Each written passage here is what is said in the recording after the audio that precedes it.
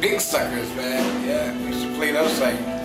I'm trying to find a record player now. I can't find one that can play the 45s and 78s and 33 and what is it, 33 and a third or something? Right. You know, because I still got a bunch of those at home, and I'd like to hear them again. You know, it wasn't like it is today, of course. You know, we had like, well, mostly blues. Like, who did I listen to? Bull Moose Jackson,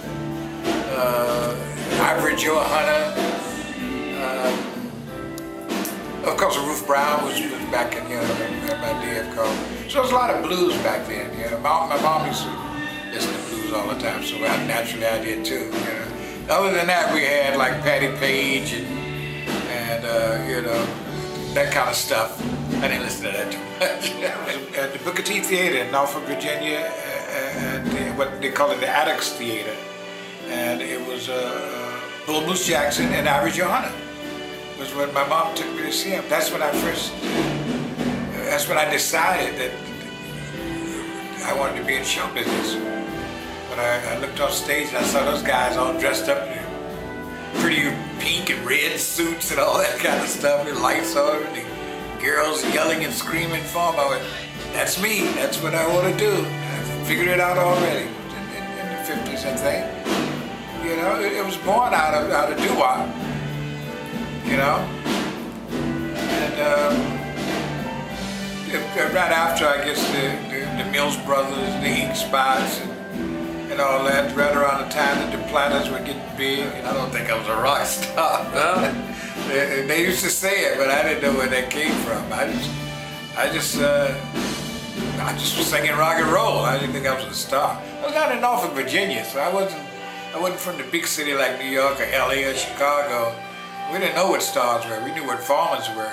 That was when I first came to New York and played at the Apollo.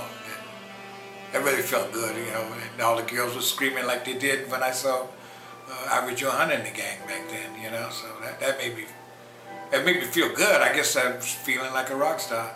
We only had to sing for 3 songs, and I did Quarter to Three.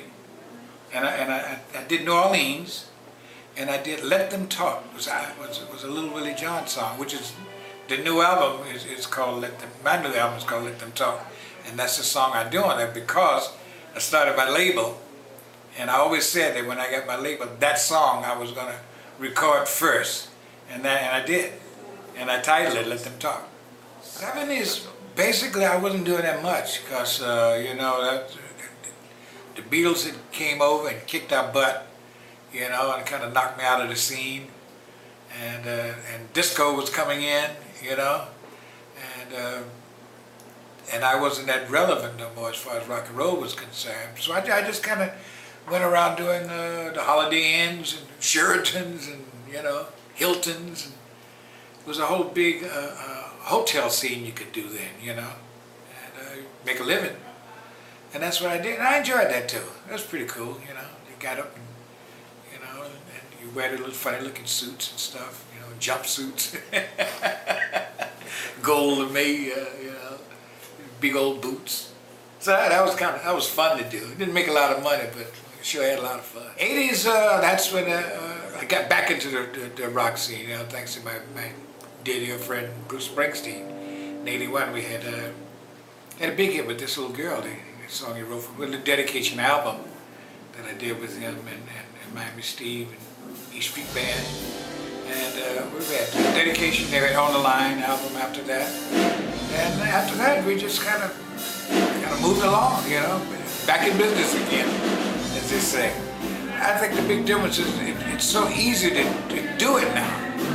I mean, you know, like we had to go to the studio back then, but now I go downstairs in my home, you know, and I got a whole setup down there just in a little small room, and you can make full-blown recordings. In fact, that's what I do, you know, and it's great.